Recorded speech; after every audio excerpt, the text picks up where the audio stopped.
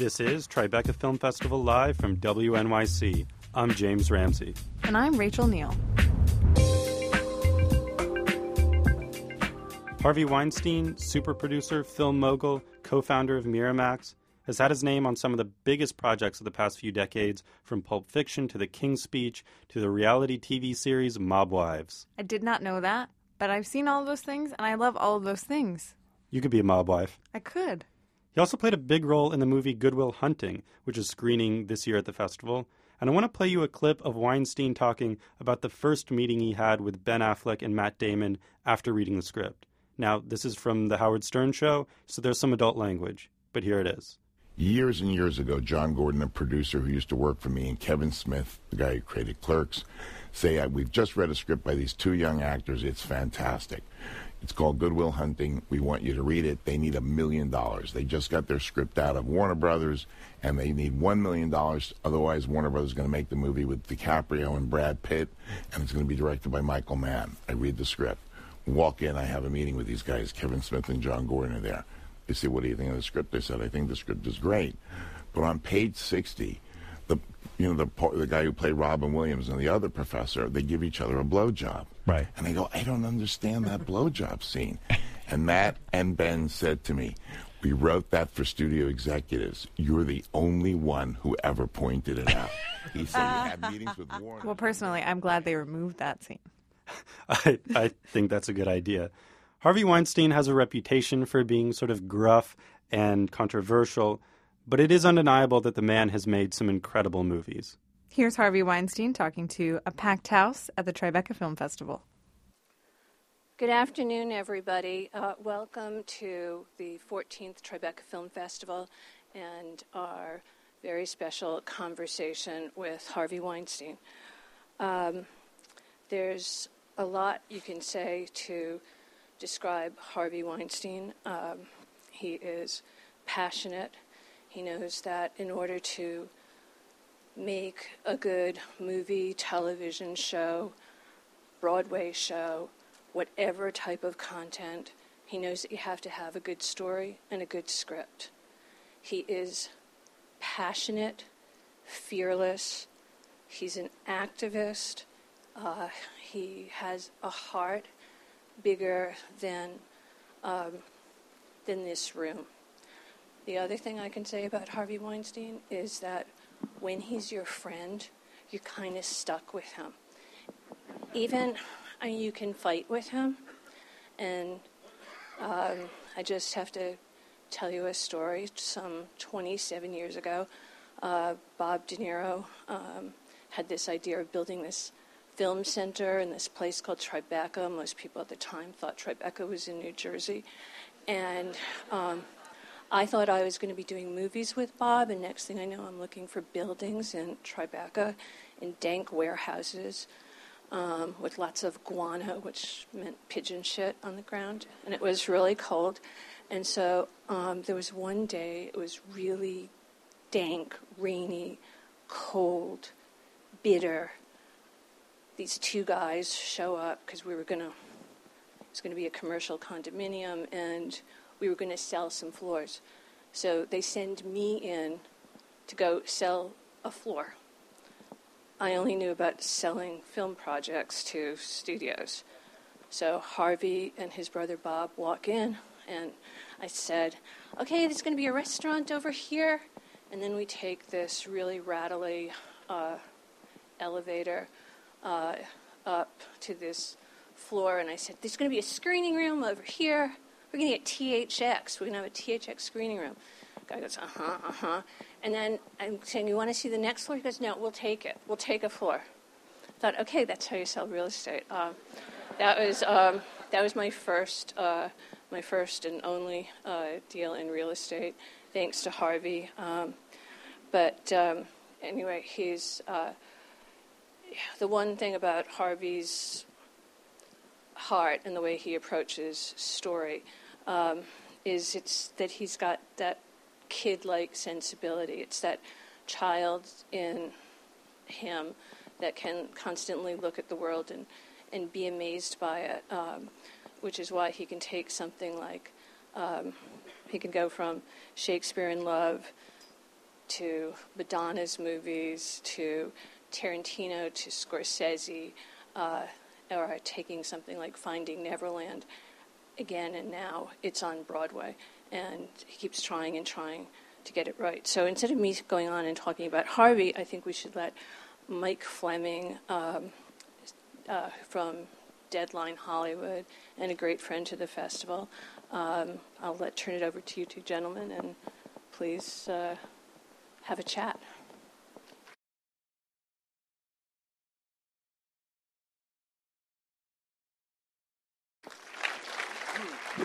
Good morning, everyone. Can you hear us? Are we on? Great. Well, what better way to spend a beautiful sunny Saturday morning than sitting in a darkened room with the great Harvey Weinstein. Welcome, Harvey. Thank you, Mike. Now, last time I moderated a panel for you, it was with Quentin Tarantino at AFM with most of the cast of The Hateful Eight. And they were all bracing to freeze their butts off in the Colorado Rocky Mountains in 0-degree temperatures for a $70 million Tarantino payoff. Give us an update of what you observed on that set and what we're going to see. Well, Quentin, is shooting in 70 millimeter, and he's making no compromises. So we're not using snow blowers. We're using the snow. Anybody who doesn't believe in climate control or climate change, whatever, should have been on our set. Because Telluride, we're right near Telluride, is where it snows incessantly. This year, it didn't snow. And DiCaprio was making his movie up in Winnipeg, whatever, and it didn't snow there either. So, we'd spend days, playing Monopoly instead of making the movie. But I promise you, having seen about 40 minutes of it right now, it's special and fun and sharp and just new and edgy, and it's good, really good. How is it different from what we've seen from Quentin before? What strides has he taken as a filmmaker? Well, one of the things, when this thing came out on the internet, Quentin took this to LACMA, at the museum. We did a, fundraiser for them, and sold 1,600 tickets at like $200 each, and 320,000 went to the museum. They needed about 100, and they got a 220,000 surplus. We could have done 10 nights. When you see this show, I urge Quentin to do this on Broadway. It's just something so cool and so different. But in the end, cinema wins. So, it's quintessential Quentin. Well, now, you have to back your guy, of course, but why this obsession with hanging on to film in a digital age?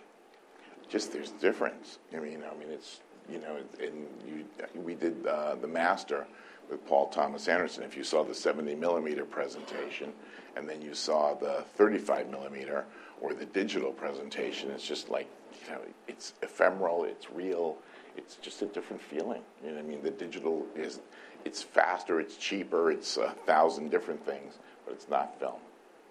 Chris Nolan, Quentin, they're right at the vanguard of this.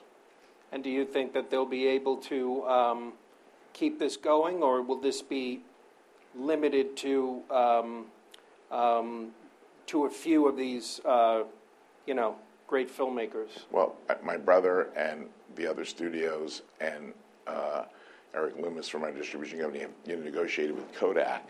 And the good thing about negotiating with Kodak is, it was once this giant, company, and now it's, from thousands of employees to hundreds. And they're going to put film back, and they're going to be able to process it. So it's good for them. Look, I remember the first time I saw a vinyl record after the years of CD. And I went, that won't work. And yet I see stores now with vinyl, and I have vinyl myself. So I think there's a quality difference. And I think people know it, and they're willing to, go for it. Well, now, Tarantino might be the only filmmaker outside of Clint Eastwood and maybe Chris Nolan with such an allegiance to a single movie company. Tell us the moment. Maybe it came on Reservoir Dogs or Pulp Fiction where you proved yourself to a young auteur that he had a permanent home? I think probably came on Pulp Fiction, and Quentin after that, when we saw the movie, and then we got into Cannes, I had an idea which was just, let's not show this to anybody. Let's just not show it in Paris to the critics. Let's just, put the Iron Curtain down. I just wanted it to be like one of these special nights and let the audience be either blown out or yell and boo us out of the Palais. So what happened was that turned out to be a pretty good decision because, 5 minutes into the movie, here's this French audience in black tie, and they're dancing. They're dancing and watching this movie. I mean, people were applauding all over the place. The only time I ever saw that in Cannes was when Sergio Leone's Once Upon a Time in America, with Bob, and especially that little cake scene, if you guys remember, where he eats the cake instead of getting the girl. Right. I mean, the spontaneous applause of Pulp Fiction was incredible. And ironically, Clint was the head of the jury, and he came to us afterwards, and he said, I would have given Travolta the Best Actor, but he said the Cannes Film Festival told me not to. Whatever. He said, they were like, they didn't want to let him give so much attention to just one movie. Wow. And now, when you first encountered Quentin, what did you recognize in him that other aspiring writers or directors coming up with him in that period maybe didn't have? Well, I met Quentin because a woman who used to run my acquisitions, a woman named Treya Hoving, gave me a script to read called True Romance, and we bought it, whatever. So I was before Reservoir Dogs. I read that script and went, wow, I remember, I know what it's like to work for a studio because, Warner Brothers eventually made the movie and they paid us a fee and I had 4 or 5 suggestions which I thought were all excellent, and Quentin thought they were excellent too. Warner's didn't. They fired me and paid me. Well, now, why didn't Quentin direct True Romance? I mean, Tony Scott did a wonderful job. It's a great film, but was he not quite ready, or? Well, they didn't know who he was. I mean, it wasn't. He didn't. When they bought the script, they bought it for Tony. Look, Quentin loved Tony. I mean, right. He was just a great friend of Tony's. And, one of the saddest days is when Tony passed. He was a great friend to the company and a great believer in Quentin all along. If you watch what's the boat movie with Alec Baldwin and Sean Connery? Red October. Hunt right. for Red October. You can tell, Scotty Rosenberg is a great friend of ours, and he writes great dialogue too. But there's so much, they call Quentin in from the bullpen, and he's like Mariano Rivera, whatever. Like, there's the funny stuff and the really witty stuff in that movie is all Tarantino. So they just, came in and fixed that. So when he didn't, direct True Romance, Reservoir Dogs came after. Yeah, I believe. So how did you get it? So how did you guys strategize around that to make sure that this was not going to be another script that Quentin didn't get to direct? Well, I saw Reservoir Dogs. He'd already got the financing. Oh, he had? Yeah, from that. So it was like True Romance, then that, and the chronology. Right, and he doesn't put his scripts out to the highest bidder like every other director that you've broken. He actually based his life on his way of doing things with the way Clint Eastwood does. Really? And as far as I'm concerned, Quentin has a premium deal in the industry, and that's a result of his loyalty, and and we understand what he likes, what he wants financially, and creatively, and it's worked pretty well so far. And 22 years. And what has he, if you could define what he has meant to you in terms of being able to build a company with a cornerstone director, how would you? Well, I always say that, like the Yankees, the house that Ruth built was Yankee Stadium, and the house that Quentin built was Miramax and the Weinstein Company. So he's been the quintessential, star of the company. We've had other, great directors for Anthony Minghella, for a long period, but I think Quentin was the cornerstone. Right. You're listening to Tribeca Film Festival Live from WNYC. Coming up after the break, we'll hear more from Harvey Weinstein. Well, now, whether it's The Imitation Game or Sex, Lies, and Videotape or so many others that you have either acquired at festivals or early on in the script stage, you don't have a lot of time to recognize quality and decide a film's potential. What quality about yourself explains why you have ended up with so many of these memorable films? I think, a friend of mine worked for a rival company, and we both saw Cinema Paradiso. And as I walked out, I was in tears because it reminded me of, I was a kid. I used to go to the Mayfair movie theater, and I used to see all the Truffauts and the Bergmans, and watch the, and when the movies were like X-rated, like I Am Curious Yellow, we grabbed my dad, who promptly fell asleep in the theater, and we could watch the sexy movie too. But so that Mayfair movie theater was my Cinema Paradiso. I was in tears, and then I saw other people go, it's schmaltzy, it's sentimental, it's this. So I don't know, maybe I could feel it. And I remember Life is Beautiful, the same thing. We acquired that before that was finished, but seeing it, watching the footage, watching rushes, watching everything, and the French told me point blank, that the movie was disgrace and making fun of the Holocaust. I mean, and just listening to this crap. We did fix that we put a voiceover narration in. Roberto Benigni and I were like scribbling it, and we took that from Mad Max. So watch the movie again. We owe George Miller. We should have asterisked it because the whole sun thing at the end was the Road Warrior. Well, you. An homage to George Miller in Life is Beautiful. Well, that's a new one.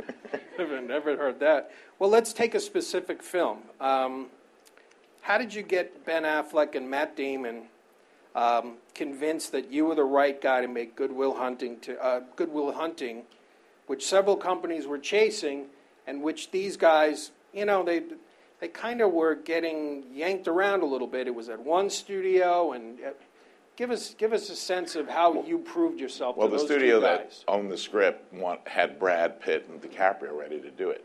They didn't want Ben and Matt. Ben and Matt were not, well known at the time. So John Gordon, who worked for me, who now works for Megan Ellison, and Kevin Smith, the great director, said, we've read this amazing script. He knew Ben, Kevin. So I read the script, and I have my first meeting with Ben and Matt. They're in the room. Kevin's there, Gordon's there, a couple of executive. We're talking. I tell them how much I love the script, and I said, guys, on page 60, there's a scene where the two professors perform oral sex on each other. I didn't understand that.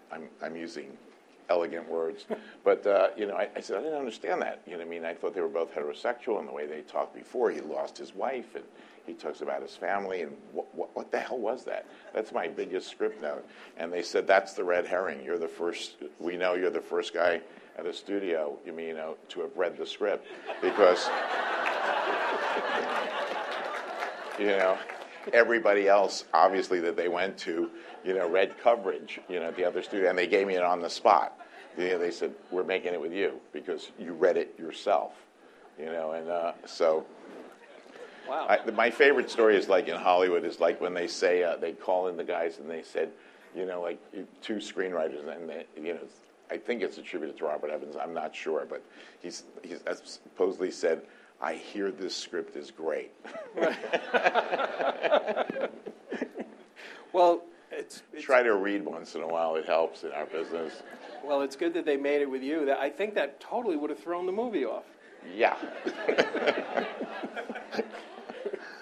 Well, now, let's take another one. The idea that you could take a black and white silent film with actors not known in the United States and win Best Picture with that film, it almost seems like something you would do on a dare. So when you first saw The Artist, what? Why? Well, I saw The Artist, and I tracked this movie because I could feel Vincent Marivelle at Wild Bunch, who loves cinema. And when we're not doing this, we're actually more boring than people give us credit for. We talk about geeky movies and who watches what Taiwanese assassin action movie. So so I hear it in Marivelle's voice. I can just tell. I've known him so many years, and he's talking to me about The Artist, and he's seen the rushes, and it's black and white, and it's silent. And I'm like getting super excited. I fly to Paris, and he shows me most of the movie. And I bought like half the world, whatever was left on the spot, for a considerable amount of money based on what it was. And I called my brother and David Glasser, and I go, hey guys, I just bought this movie. It's great. Well, what's it about? Whatever. And I said, well, it's about the era of silent movies, whatever. And he said, oh, really? That's good. Anything else? I said, it's black and white. Whatever. I said, oh, you'll be fine with that. That's great. We had won the Oscar for King's Speech that year. And then I said, it's silent. And then, and then David said, you're going to have to go to the board, whatever, and explain that. Obviously you're high from the King's Speech. And my line to David was, I didn't even know we had a board, whatever. And, the guys went nuts on me, whatever, because it was a considerable amount of money. I don't know. I watched that movie, and I felt everything that happened, to it eventually, the success that it had, everything else. I felt it in the room. You saw all that. You can ask Vincent, whatever. I just said I saw it, I just felt it. It was, I love Chaplin. I love silent movies. To me, it was just an astounding, work of art. Wow. And I got to learn about silent movies I didn't even know, from Michel Hazanavicius, the director. So it was a good experience. Well, now, if appearances ruled the day, I have to say you look more like a linebacker who might respond to Michael Bay blowing stuff up than, say, someone who sees the potential in the artist or the imitation game or a foreign film before anyone else does, and who just mounted a big Broadway musical in Neverland. To what do you attribute this? How did you become who you are? And does the fact that you maybe look physically like someone else, did that help you early on? I love the descriptions. I look like a punched-out boxer. I read that. Oh, no, linebackers. I look like a longshoreman. Peter Bart wrote, you look like a longshoreman with mustard stains on your shirt. It's one of these days. Anyhow, so I'll tell you what transformed me from a total longshoreman jock was I got sick. I got my eye poked out when I was a kid. I was 12 years old, and I looked like Quasimodo with this patch, so I couldn't go to school, because I'd probably scare all the other 12-year-olds. And I had to stay home, and they give me home study. And my mom worked and my dad worked. We lived in these sort of rent-controlled apartment in Electchester and Flushing. And next door was a retired librarian. Her name was Frances Goldstein. And I knocked on her door one day, and I go, I'm so bored. I was like finishing my homework in an hour. Normally it takes me 5 hours to do the homework. But when you have nothing to do, you can really blast through it, right. Because you're focused. And I realized that I was doing, and normally I do the homework and watch TV, hear the radio, check on the ball game, and she said to me, why don't I put you on a reading program? I said, fine. And the first book was H.G. Wells' Outline of History. And I read that, and then I started reading others and others and others, and I worked my way up to the Russians. I never got through Dostoevsky, but I did pretty good with Chekhov and Tolstoy, and that was 12 to 13. So I had a voracious, and still do, because of her. She made me a reading addict. And to this day, it's this, obviously it paid off in Good Will Hunting, so I owe that to Frances. Well, you've told the story about how you and your brother went to see 400 Blows hoping for some porn, and in discovering something else of great value. What other films did you see in those movie-watching years that taught you the most and basically made you decide you had to be in this business in some way, shape, or form? It wasn't porn that we were looking for. We were just looking for pretty girls, whatever, in a movie that was sexy and, you're 14 years old and it says the 400. I didn't even know where this movie theater was. We walked 5 miles to find it. I never even heard of the area where it was in Queens. We used to go to the Loews Valencia and see Hercules and Hercules Unchained and Hercules Unchained again, whatever. But that was my movie diet. And 400 Blows, we said, okay, this must be a sexy movie. We walked in there, and here it is, this great black and white, still probably my favorite film, and I just to see this movie, and it, the 4 guys we were with split. 5 minutes in, they're talking French, it's black and white. It's about a kid, but my brother and I stayed, and it just spoke volumes to us. So it was a great introductory movie. And then we went to see all the subtitle movies there. That's where I got my movie education. You know, Philippe de Broca, Bergman, you know, I mean, just they changed the movies every week. And every week we were there. So it was like the kid in Cinema Paradiso, not in the projection room, but just sitting in the audience. Wow. It's a life-changing, I guess having your, I guess it speaks well of the idea of getting your eye poked out. Yeah. I mean, don't try that at home, folks. Well, now, you know, in talking about some of your recent big films, you've melded causes into the marketing of the last two Best Picture candidates, Philomena and The Imitation Game. What gains did you make in the issues you pressed about forced adoptions in Catholic orphanages in Ireland, or about getting the British government to pardon homosexuals? Well, you know, I always get accused of like playing the gay card. You know what I mean, on The Imitation Game. I have more awards from GLAAD, you know, whatever, and other media things, and that's been going on for years. If you look at the steady stream of movies that we do, you know, it's a no-holds-barred company, and we, you know, it's important, you know, that other voices are heard and other points of view are given.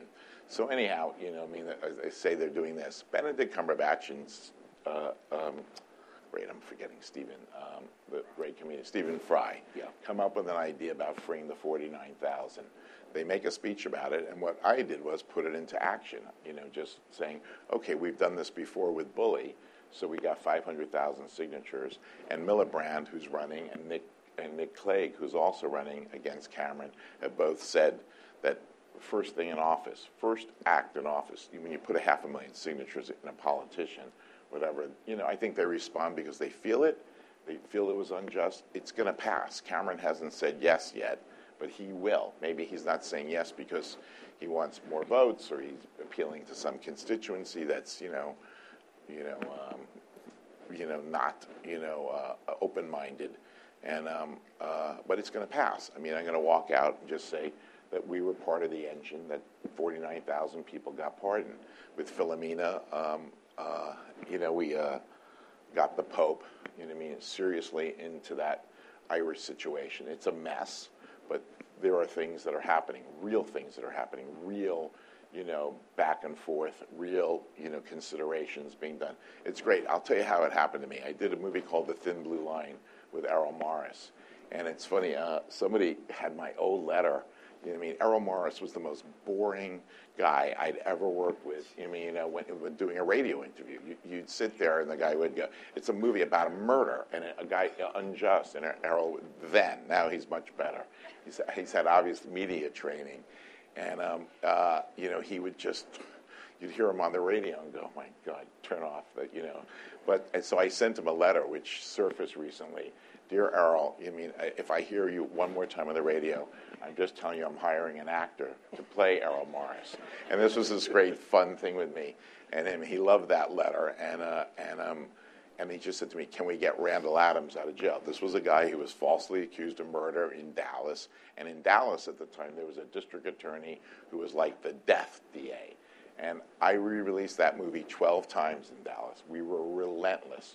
Randall Adams, the first thing Randall Adams did when he got out of jail is come up to my office. Randall Adams has been a model citizen his whole life, family, everything else. And you take a guy who was unequivocally innocent.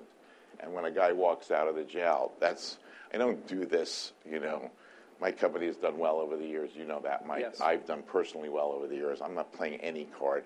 I'm just trying to do what's right, what I think is right card. It's not always, what everybody else does. But when you see Randall Adams walk out, it's transformative. So. Wow. Well, now, in the Best Picture race of last year, there was a lot of controversy of accuracy of fact-based films like The Imitation Game, American Sniper, Selma, a few others. What is the big difference in campaigning for Oscars now, back when you started winning them for movies like My Left Foot, The English Patient, and so many others? I think, there's, every year you get the scrutiny. We know we're making these movies, they're not documentaries. We got to, make them fairly interesting, exciting, especially if you want to have an audience. Hopefully we don't exaggerate it too much and the main themes are there. So, I don't know, people say this about The Imitation Game and people say something else. It was this whole thing about the New York Review of Books and that they wrote this piece, about Alan Turing, and they said that, Alan Turing, about his suicide, and, it wasn't a suicide, and, whatever, and that we got the facts wrong. And, a lot of journalists picked that up, because it's the New York Review of Books. I just said, okay, let's find out if this is true. So we did research with Graham Moore, who wrote the screenplay, and we went deep into the research. We found a letter in 1930 describing a suicide in Alan Turing's written, where he described Snow White and a suicide. And that because he felt ostracized for being homosexual. So, when the New York Review of Books, I know things are tough in the journalism business, but get a couple of researchers every once in a while. These things just get viral so quickly. Nobody does the research. So, anyhow, I love the New York Review of Books, so I don't care. Whatever. This affected me. But the Selma thing was crazy. We did all the way with Bryan Cranston, Lyndon Johnson, 3 hours of getting the civil voting rights bill done. He's twisting every arm in the room. This guy was not, Plato or Socrates, Lyndon Baines Johnson. He was a tough senator, from Texas, who knew how to get a bill passed. So the idea that his people were criticizing Selma, why didn't they criticize us? We're worse, in terms of that with Bryan Cranston. I called Bryan and said, wow, we got away with this. It's unfair that those guys, and I know Bryan spoke, I spoke, and said, how did we get away with it? And we won the best play last year, and Bryan won Best Actor. Yeah. So nobody came after us. Why did they come after Selma? Makes you think. Well, are there any? Is there? So how is that different from back in the day? Back in the day, the studios used to put movies like Dr. Dolittle up, and that would each studio would pick their movie and say, okay, we're releasing this at Christmas. Dr. Dolittle, Best Picture nomination. Why not? Whatever. You watch the movie, it makes no sense, but it was Columbia or Paramount, whoever the hell it was, and the studios used to come and say, all right, we've got 800 votes here in the studio, and Paramount has 900, and they'd split up, and that's how movies used to get nominated. There would be the rare exception, that of a great quality film. In the 50s and 60s, I'm talking about. 1939, you look at the 5 best pictures, every one of them is a classic. Right. But so it was different then. But they used to have an award. Murnau ran it for Sunrise. They used to have an artistic award, originally at the Academy, to deal with artistic movies, and so we changed that. We pretty much changed it with My Left Foot, because that's when we send video cassettes out and equal the playing field. It used to be you just go to the studio and watch the movie, and you'd have to see the movie in the theater. Well, now in the last race, you might have been the most outspoken person about the injustice of Foxcatcher not being nominated. Is there anything that the Academy should do to change the way things are now that might make it a more level playing field, or celebrate these films that even if they're not going to win, they need a little bit of love to succeed finding an audience? Is there anything you would change? I think that I love the tradition of the Academy. The 10-picture thing, has always bothered me, because it was always 5, Put a best comedy in if you want to, delineate something. The Golden Globes do it. I don't think it's heresy to do that, and it's probably commercial. We have a best animated movie, and it wasn't, in 1930 there wasn't a best animated movie when the Academy started. That was something that the, Pixar and DreamWorks innovated, and it works, So maybe we should have a comedy. Maybe we should have an action movie. I don't know, to make the Academy a little bit more commercial and a little wider out. But I still think the best pictures be the 5 best. Mm. Well, now we mentioned The Artist and My Left Foot and some of these other films that did so well in the Oscars. I always wondered, was there any awkwardness when you saw Spielberg after Shakespeare in Love won Best Picture over Saving Private Ryan? It was, I think, Stephen loved that movie, and I think I was accused of not liking that movie, which is complete nonsense. I told a very famous person, which they know, about how much I love the film and how much my father was a veteran in World War II. He was stationed in the Middle East, and he never talked about these things. And I understood my dad when I saw my dad had passed, but I understood my dad from watching the movie, and I told so many people. But they made up so many stories, like I didn't like the movie, or I was saying only the first 20 minutes is good. Complete and utter crap. So there was antagonism, and I think the other thing was, who is this independent? Every dollar that they spent, I matched them. Whatever. I didn't think that because we, whatever, we should just say, okay, well, we're an independent, so we'll spend, half of what they spend, and win it with alchemy. We did whatever they did. I see. Well, now, and so when you saw Spielberg after, what was that like? I didn't see him afterwards. That night. I saw him later. I don't think it was a love fest. That was a tough one for them. It's a really tough and it was one. A tough one for us. We never expected it either. But the fun part of that night was my kids, because I was just, with my daughter, and she didn't want to go to see her mom's a fashion designer, and she didn't want to go see her mom's show. She wanted to play in the park instead. And my other older kids are here too. The night that we won for Shakespeare in Love, my daughters Emma and Lily, I said to them, guys, come to the awards, and you'll be there. We've got 2 tickets for you. They're little kids. And they said, Dad, Annie's on TV tonight. So when I won, I just said, I'd like to thank those 2 rotten kids at home who wanted to watch Annie instead of seeing Dad win this, And so the rotten kids thing has been there. And by the way, they took the Oscar, put it in Lily's room, and it's right next to Ken, dressed as the Barbie. Seriously, I've never seen that Oscar since. Whatever. The rotten kids thing blew their minds. So they were determined to steal the Oscar, and they've kept it under lock and key next to Ken. I love it. You're listening to Tribeca Film Festival Live from WNYC. Coming up after the break, we'll hear more from Harvey Weinstein. Well, now your company's gotten like 75 or more Oscars. I forget the exact number. And yet it looks like your biggest windfall financially might be from spinning off the television division to ITV for hundreds of millions of dollars. Tell us, why does a deal like that make sense, and why does it seem like television is become a more lucrative business than prestige film? Well, no deal is closed, first of all. Sure. There's interest, from many different places, so just say that. We're having spectacular economic success, but I will tell you how I got into television.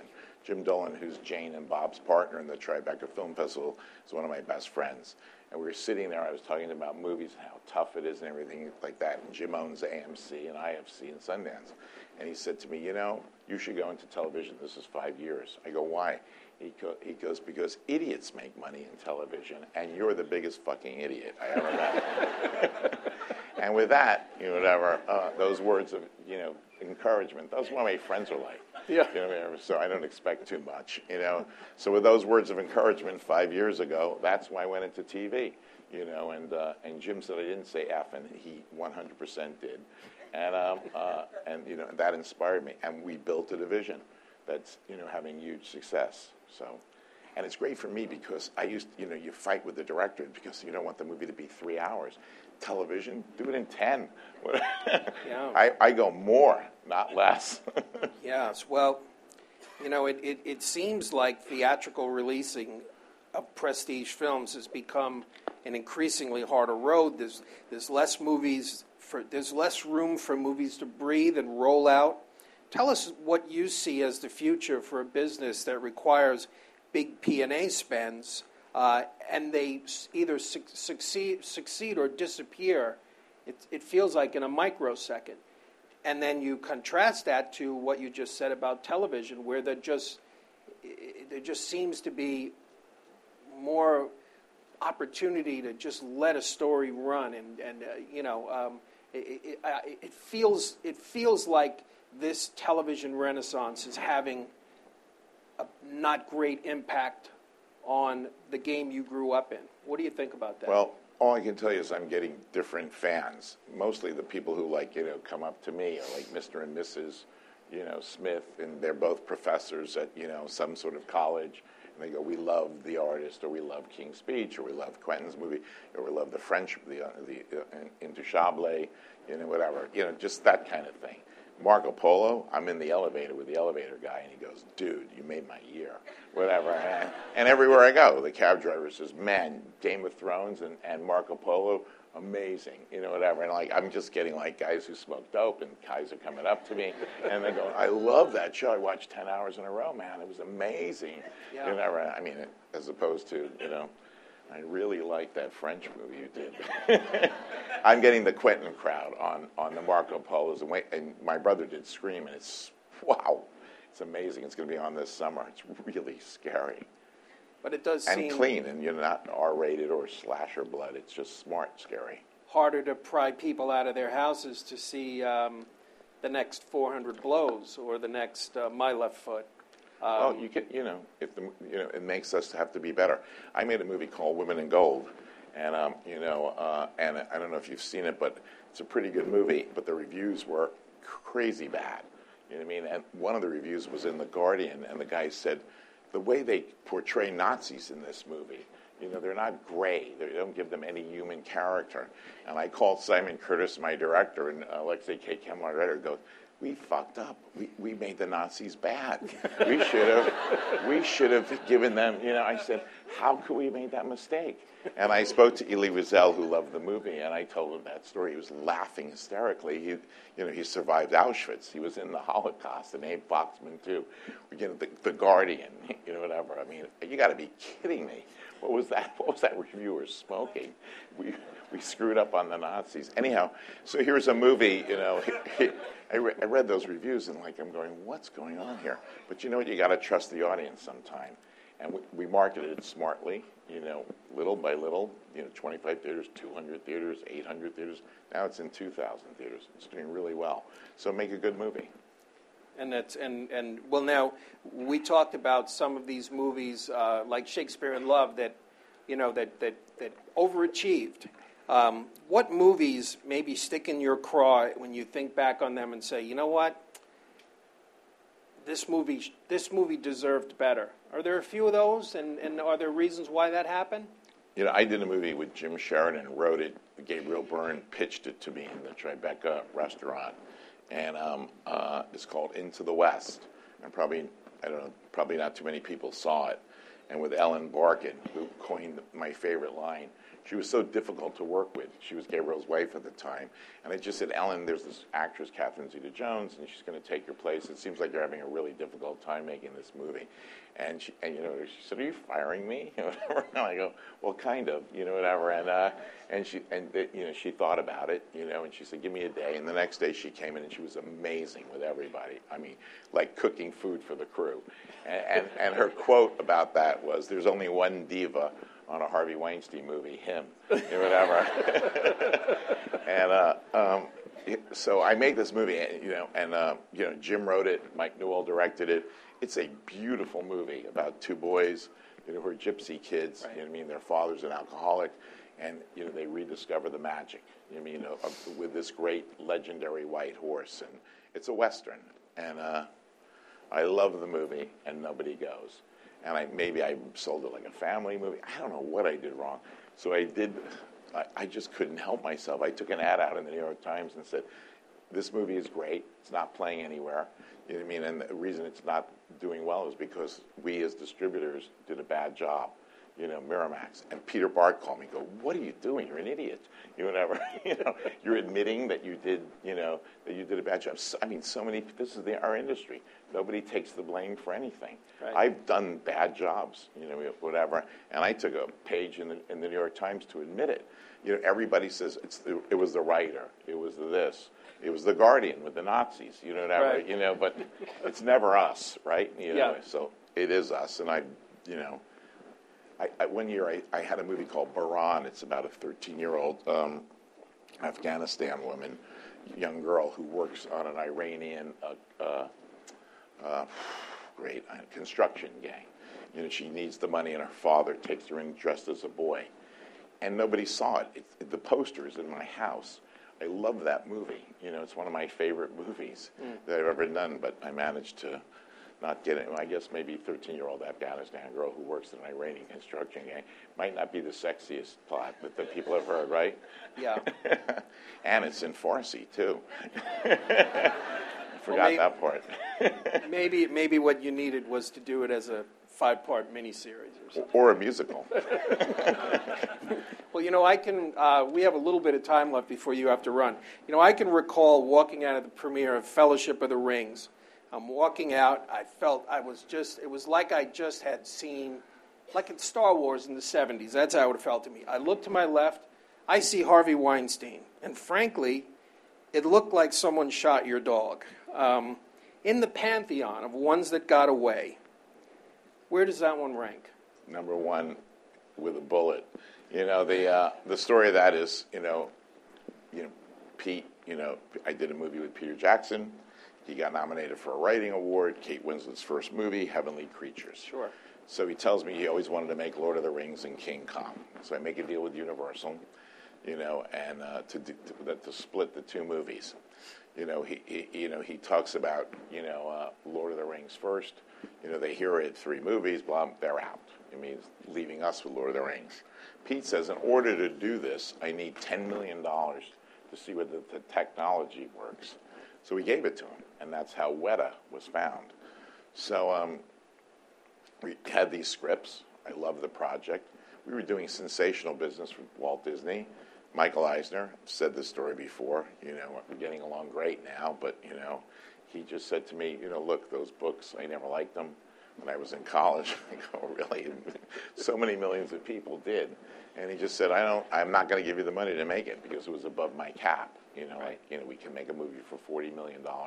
We kept on crawling up there, but we started at 20, and he wouldn't do it, and I tried to convince Peter to do 2 movies. I was stupid. I said, I'm going to get John Madden to do, I wanted the project desperately, and Pete convinced me to put it in turnaround, and I know he was hurt, but I'm hurt too, and we've had a pretty good relationship since, because he got New Line, Bob Shea, really had the vision, went for it, put his whole company in hock, and as an independent, wrote the checks and gave Pete, all the creative authority, that he needed. And there were great executives at New Line, Mark Odetsky, who really shepherded that project. And so I was the executive producer because I said to, Eisner, I said, look, I still going to be the executive producer of this, and whatever. And he said, yeah, you won't make any money. I said, then let me keep half the fee, which was 5 points of the gross. So that was, do the math, whatever. And, which is why you don't have to play the gay card, whatever, so it's ridiculous, and Michael was really good. I said, I saw this rehearsal of this really cheesy play, musical in London, and I said, we should do that at Disney. And he goes, I saw it too. It's terrible. You know what I mean? And and I said, can I invest it in myself? Like maybe for my kids' college fund. It was Mamma Mia, whatever. So, yeah. So, wow. There are things that was my first Broadway investment. Well, now you've always been a very outspoken head of a company, and after the Sony hacking thing, I think more than ever, the people who run film companies want to be as anonymous as possible. What are the benefits and drawbacks of being such a visible figure? To the point where you almost feel like it factors into the reviews of something like Neverland. Everyone's aware this is Harvey Weinstein. We're judging Harvey Weinstein. What are the pros and cons of that? Not too many pros. You can get reservations in fantastic restaurants, whatever. That's the pro. The con is everything else, And as I say it, it's not easy to do that. I don't seek it. You know that I don't seek it. But, I tried to be supportive to Amy. You know that. I called her and said, as I stand behind you. And, it's just tough, and these decisions are heartbreaking. We have controversial material now. It's just the fact that they can strike like that, and it just throws you off, it's a dangerous time, really dangerous. Well, speaking of that, WikiLeaks just released a searchable list of every one of those documents that the North Korean cyber terrorists dispersed last December. Now, Julian Assange said they belong in the public domain. Tell us why you agree or disagree with that. I mean, this is private property, and Mike Fleming, by the way, did not go for the game, at deadline of publishing these emails. Do you know what I mean? And, he's one of the rare journalists who stood by ethics and integrity, and not, so he deserves that round of applause and more. Thank you. I mean, why do you have to share that? They got hacked. Whatever. They paid the price. Executives are no longer there. People, have moved on. It's wrecked the place. Emotionally, it's hurt these people. From people who I know who know Julian, they said he's a compassionate person. I think he's not seeing the human cost. Well, and on my behalf, we got lucky.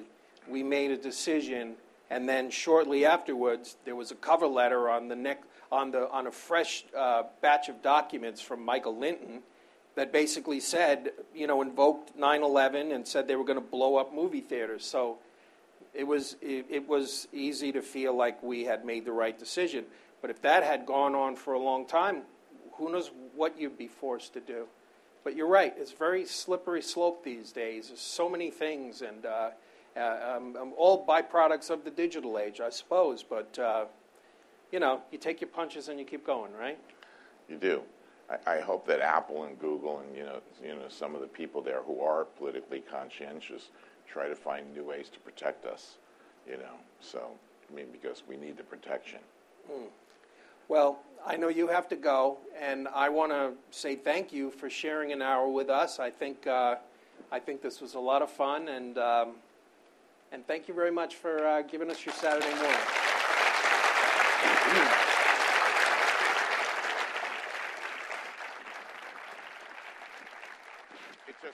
It's a pleasure to be here at the Tribeca Film Festival. I was there when Janie and Robert, first put it together with Craig and the whole team. So just so many great things have happened here.